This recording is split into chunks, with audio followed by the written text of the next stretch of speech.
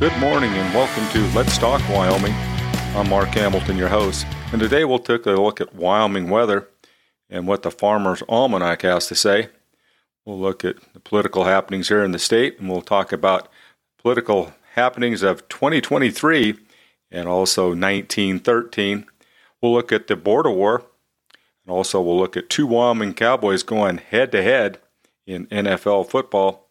And finally, in our history section, we'll look at the POW camps of World War II here in the state of Wyoming. Thanks for joining us today, and we hope you enjoy the show.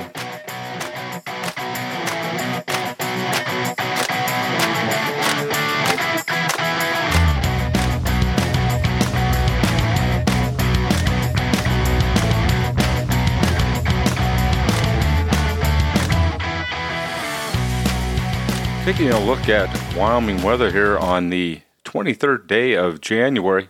Our winter weather is, I tell you, this winter is getting a little old here in Wyoming. I can tell you that. We are expecting this coming weekend, we're going to start getting down into those really cold temperatures. Negative numbers are coming back.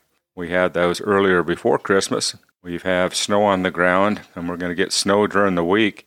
So it looks like maybe for the next few weeks, we're going to have some pretty good winter weather. And of course, we're not just the only one here in the U.S. It looks like there's other parts of the country that are just getting hit. I saw on TV a special about Mammoth where they're getting record amounts of snowfall. Just unbelievable. They're running out of spots to put snow.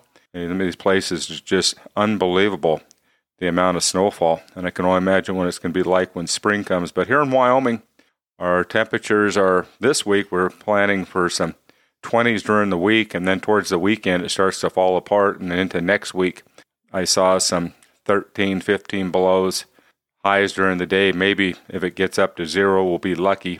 So again, I've got logs getting ready for a backup for the heating system that we had trouble with earlier. But here in Wyoming, and also with this snow, some of our areas are getting some pretty good snowpack. But what's rather strange, here in the Bighorn Mountain area, with that snowpack, they're actually down in the 90% of snowpack, so it's been kind of strange. It seems like these storms have kind of traveled a little bit farther to the south, and actually to the south of us here in Hot Springs County, Fremont County, between Riverton and Lander have gotten buried with snow.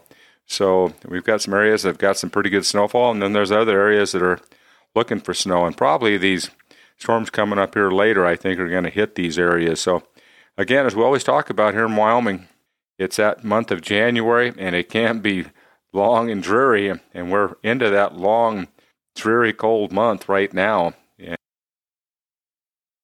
And according to the annual weather summary from, I guess, the Farmer's Almanac, it says winter will be colder than normal, with the coldest periods in late November, early December, early and late January, and early and late February. Precipitation and snowfall will be above normal in the north and below normal in the south. The snowiest period will be in mid to late November, mid to late January, and early February. And that's kind of rather interesting. I look at this forecast that they have here, their January long-range forecast, and for the week ahead it says a few snow showers cold, also flurries and cold through the end of the month. With January, the average temperatures will be below 8 degrees below the average temperature of 20 for our region. And the first part of February 1st to the 9th, snowy periods and frigid. I don't like the word frigid. February 10th to 16th, flurries and turning milder. 17th to 28th, snow showers and bitter cold. So here comes some more cold. And they're showing for the month of February an average temperature of 19, which is 9 degrees below average. So winter, I guess, isn't going to give up here in the state of Wyoming and here in the Rocky Mountain region. Today in political news here in the state of Wyoming, the legislature is in session. There's been quite a few bills that have come to the forefront, and a lot of these are bringing national attention.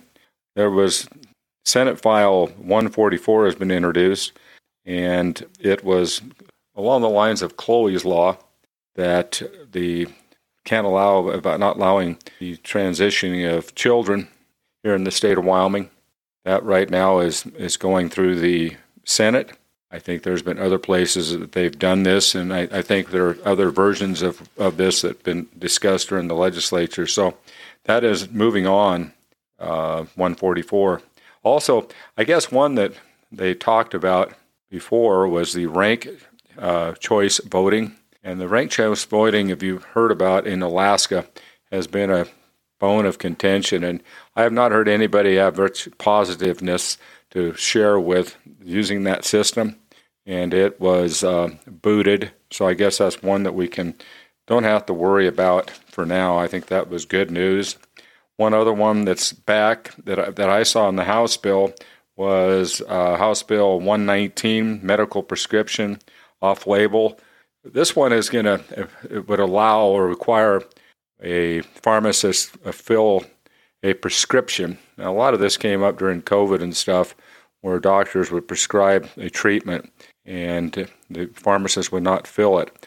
Now, if it's a approved medication and the doctor is prescribing it for a treatment, with this bill, the pharmacist would have to fill this. So I think this is really important, and I hope this goes through. There's been some other states that have passed this, and I think it'll be good for our state. One that I saw, and this is kind of a side one because I got some older vehicles, was House Bill 154. And after 10 years, you have a permanent registration for your vehicle, so you aren't having to go to the courthouse all the time and get your plates done and such. With these older vehicles, that was pretty good. The other one we talked about Wendy Schuler introducing the Fairness in Women's Sports last year, which is a bill that would prohibit the transgenders. 99.9% of this is a male that suddenly decides he wants to play in female sports. And so she has rephrased this. It's a little different version. It's pretty lengthy, and as we get through the legislature, as this develops, we'll go into a little bit more detail.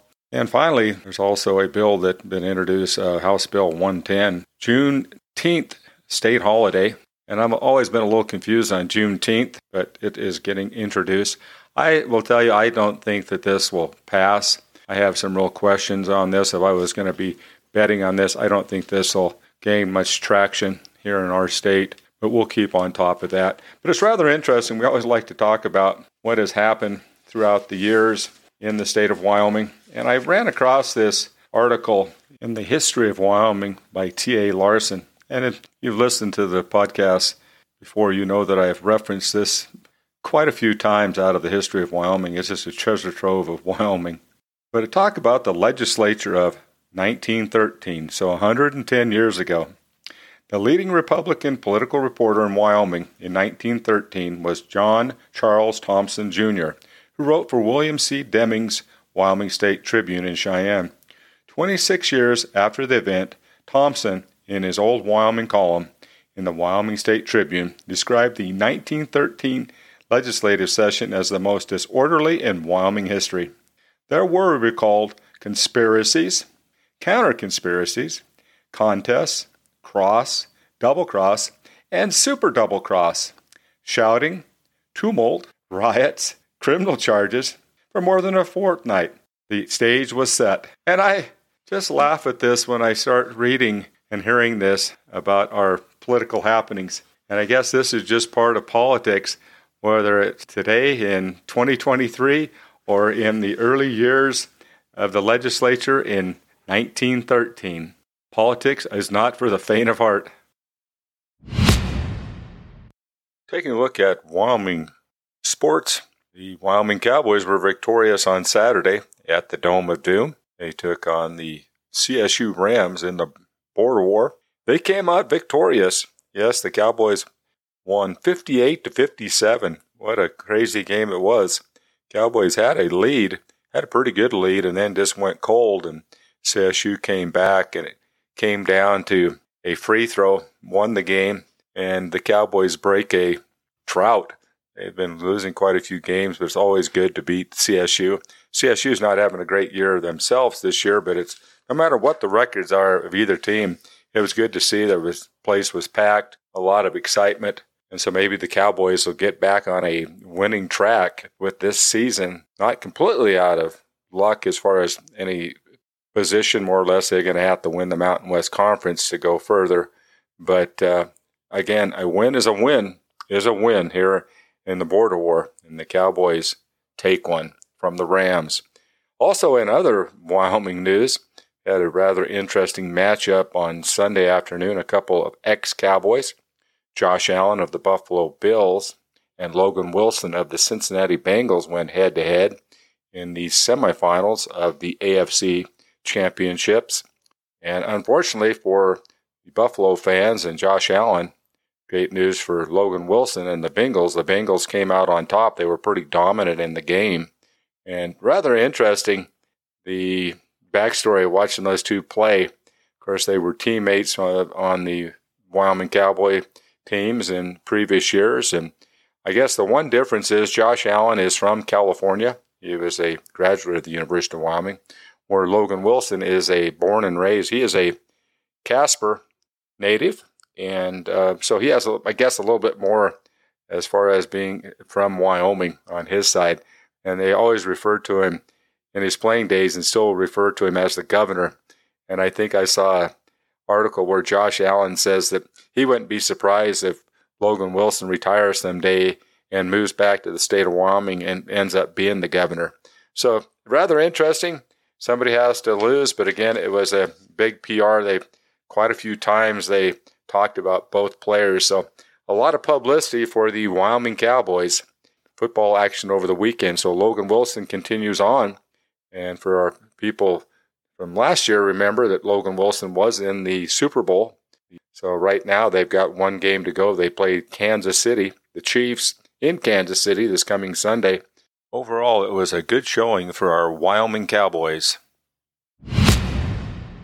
Today, in our history section, and this is something that I wasn't really familiar with the magnitude of it, and that's why I wanted to share it. It was operation of World War II POW camps here in the state of Wyoming. And this article that I'm referring to today came from Cheryl O'Brien, the 19 camps, World War II POWs in Wyoming. And reading into this article, during World War II, approximately 436,000 prisoners of war were held captive in the United States. The U.S. operated 155 large POW base camps and 511 branch camps across the country. Prisoners of war camps were established in every state except Vermont. In addition, there were POW camps in the U.S. territories of Alaska and Hawaii. 19 World War II prisoners of war camps operated in Wyoming. Prisoners included Italian, German, Australian, Czechoslovakian, Polish soldiers were part of the group that came here.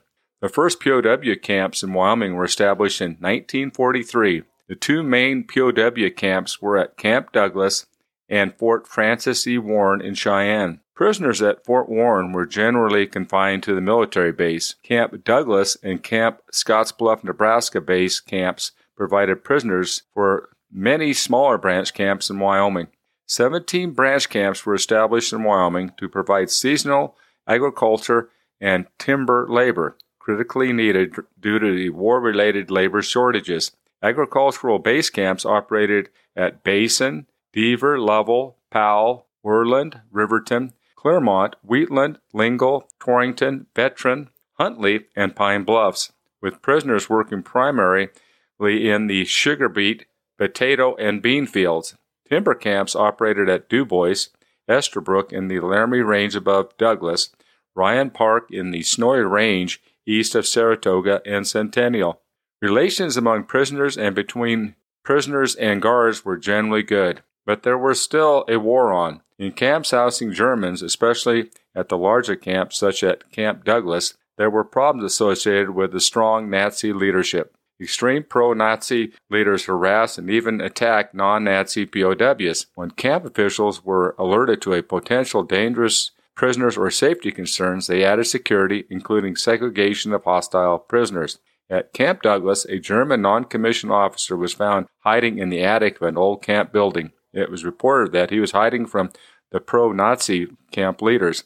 Afterwards, additional security measures were taken, including the use of guard dogs and installation of double fences around the prisoner compounds. The camps were administered by the U.S. Army Regional Service Command, which operated under the Army Service Force and Provost Marshal General Office, in accordance with the U.S. War Department policies. In 1942, there were 9 service commands established in the United States. Wyoming was part of the 7th Service Command. Prisoners were transferred across state lines between base camps and base camps within the Regional Service Command. In January of 1943, the U.S. government authorized the use of POW labor on military installations. A program to make prisoner labor available to civilian employers was implemented the following fall through the cooperation of the War Department, the War Manpower Commission, and the War Food Administration. POW branch camps were set up to provide prison labor more efficiently to area farms and timber operations. Civilian employers worked with the local military officials and the Department of Agriculture Extension Service to use prisoners of war labor. The POW labor program benefited local industries and provided substantial revenue for the U.S. Treasury. The farmers and the logging companies paid for the POW labor at a rate equal to what would have been paid to local civilians. It was a necessity for the employers, even though they had to pay because the prisoners' labor was so desperately needed. By June of 1949, contractors had paid $22 million into the U.S. Treasury for POW labor.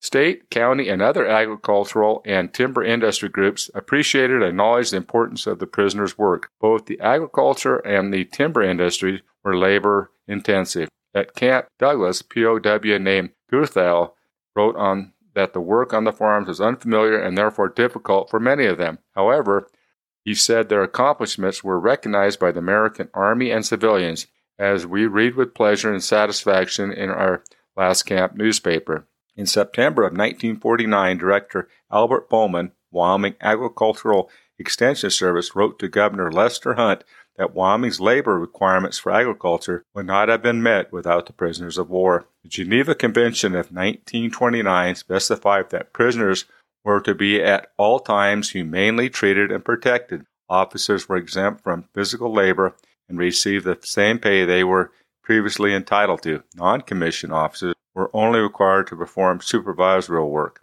For each day that they worked, enlisted prisoners were paid 80 cents in scrip, with which they could purchase items in the camp canteen. Many POWs saved part of their pay to take home with them after the war. One former camp veteran POW reported that he had saved close to 1,000 marks by the time he returned to Germany. The Geneva Convention provided that prisoners were not allowed to do unhealthy or dangerous work, and their daily hours cannot be excessive.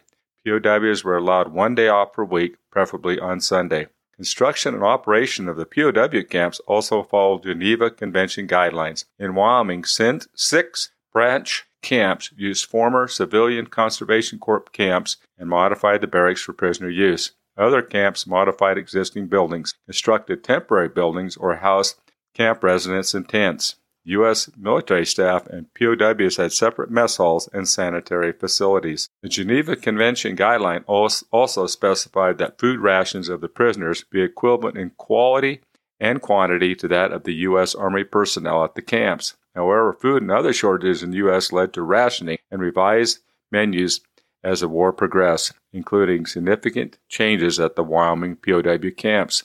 In 1945, a food conservation program was implemented nationwide to help build up the U.S. food reserves depleted by the needs of the armed forces. For that purpose, but also to help refute charges that the Army was pampering the prisoners, the War Department reduced POW menu of meat and other food in short supply. In addition, many people believe the new food policy at the camps was in response to late-in-the-war discoveries of Germany's poor treatment of American prisoners and of the concentration camps. Changes for the prisoners in Wyoming included substitution and reduction in meat rations and in dairy products, margarine instead of butter, for example. Especially after the war in Europe ended on May 8th of 1949, according to POW camp documents, U.S. Army colonel from the medical department from Omaha, Nebraska, made a tour of all branch camps in Wyoming during the summer of 1945 to check on the health problems and the food adequacy for the prisoners of war. The food shortage led camp officials and prisoners to use alternatives to meat. According to Camp Du Bois commander Lieutenant Harlemert, by September 1945, chicken was served about once a week. that there was no beef or pork in the POW rations and very little of other meats. Parliament reported that the prisoners resorted to trapping to supplement their food supply. Game included porcupines, snowshoe hares, and grouses. Prisoners also shared a generous sample of porcupine meat, he noted, including a front leg and a piece of a liver prepared by a POW cook the same way his mother used to fix Hassenpfeffer, a traditional German stew made with rabbit. He remarked that it was a delicious dish, and he enjoyed it very much. Former POW Johann Vilhofer shared the memories of this time at Camp Du Bois prisoner in 2017 interview. He said that the guards shot wild game even though they knew it was poaching, and there was a penalty if they got caught. The guards shared venison and other meat with the prisoners. The prisoners helped to process the game in the kitchen. U.S. enlisted men at Camp Du Bois also found ways to supplement their own and their officers' rations, catching fish in nearby lakes and streams. Parliament said that the Army staff enjoyed fresh fish about 3 times a week when conditions were favorable. Civilian employers supplemented the POW's food, even though it was not required, often specifically discouraged. Many Wyoming residents of Italian and German heritage shared common customs and food preferences of the prisoners they employed. Employers often prepared special meals or snacks for the POWs working on their farms in the timber camps to show their appreciation for the prisoners' hard work. A farm family that employed POWs to work in their sugar beet fields southwest of Lovell treated the prisoners with compassion, even though they had lost their son during the war. The prisoners were served strawberries mixed with precious rationed sugar and cream for dessert. The POWs lined up, bowed, and said Danke after they finished eating. Some local farmers even brought prisoners to their home for Sunday dinners. The organization of intellectual and sporting pursuits by the prisoners of war was also encouraged by the Geneva Convention. The prisoners took part in many activities during their free time, especially at the base camps. They played musical instruments, performed in theatrical presentation, watched movies, read books from the camp libraries, played sports, and took a variety of courses. Religious services were also provided at many of the camps. A Camp Douglas POW wrote that the camp activities gave structure to their free time and helped many of them overcome homesickness. The prisoners wrote essays, poems, memoirs, and correspondence, sharing first-hand accounts of their everyday lives as a prisoner of war. They expressed concern over their families, homeland, and hopes for the future, and many of their essays and poems were shared in the POW camp newspaper. They also created murals, sketches, paintings, wood-carved items, and sculptures as outlet for their thoughts and their perception. The Western-themed murals painted on the walls at the Camp Douglas Officer Club State Historical Site are examples of the Italians' POW art. Cultural exchange occurred between the POWs and many of the people they came in contact with. Close relationships sometimes developed among the prisoners, U.S. Army personnel, and local employers. Several prisoners made gifts for their new Wyoming friends or to show their appreciation to employers for their kindness while working on farms or in the timber camps. At a recent presentation about the Wyoming POW camps, a woman brought a plaque of the Blessed Mary made by an Italian POW to share with the audience. The prisoner gave the plaque to the woman's father, who had served as Camp Douglas as an interpreter to the Italian prisoners there. The Wyoming POW camps continued operating for several months after the war ended, with Japan's surrender on September 2nd of 1945. Agricultural branch camps stayed open until the fall harvests were completed. Some branch camps operated into the early 1946. Fort Francis E. Warren was the last Wyoming POW camp to close in late 1946. But a rather interesting time here in the history of the state of Wyoming. Thanks for joining us today, and we hope you enjoy our podcast. As per the code of the West, we ride for the brand, and we ride for Wyoming.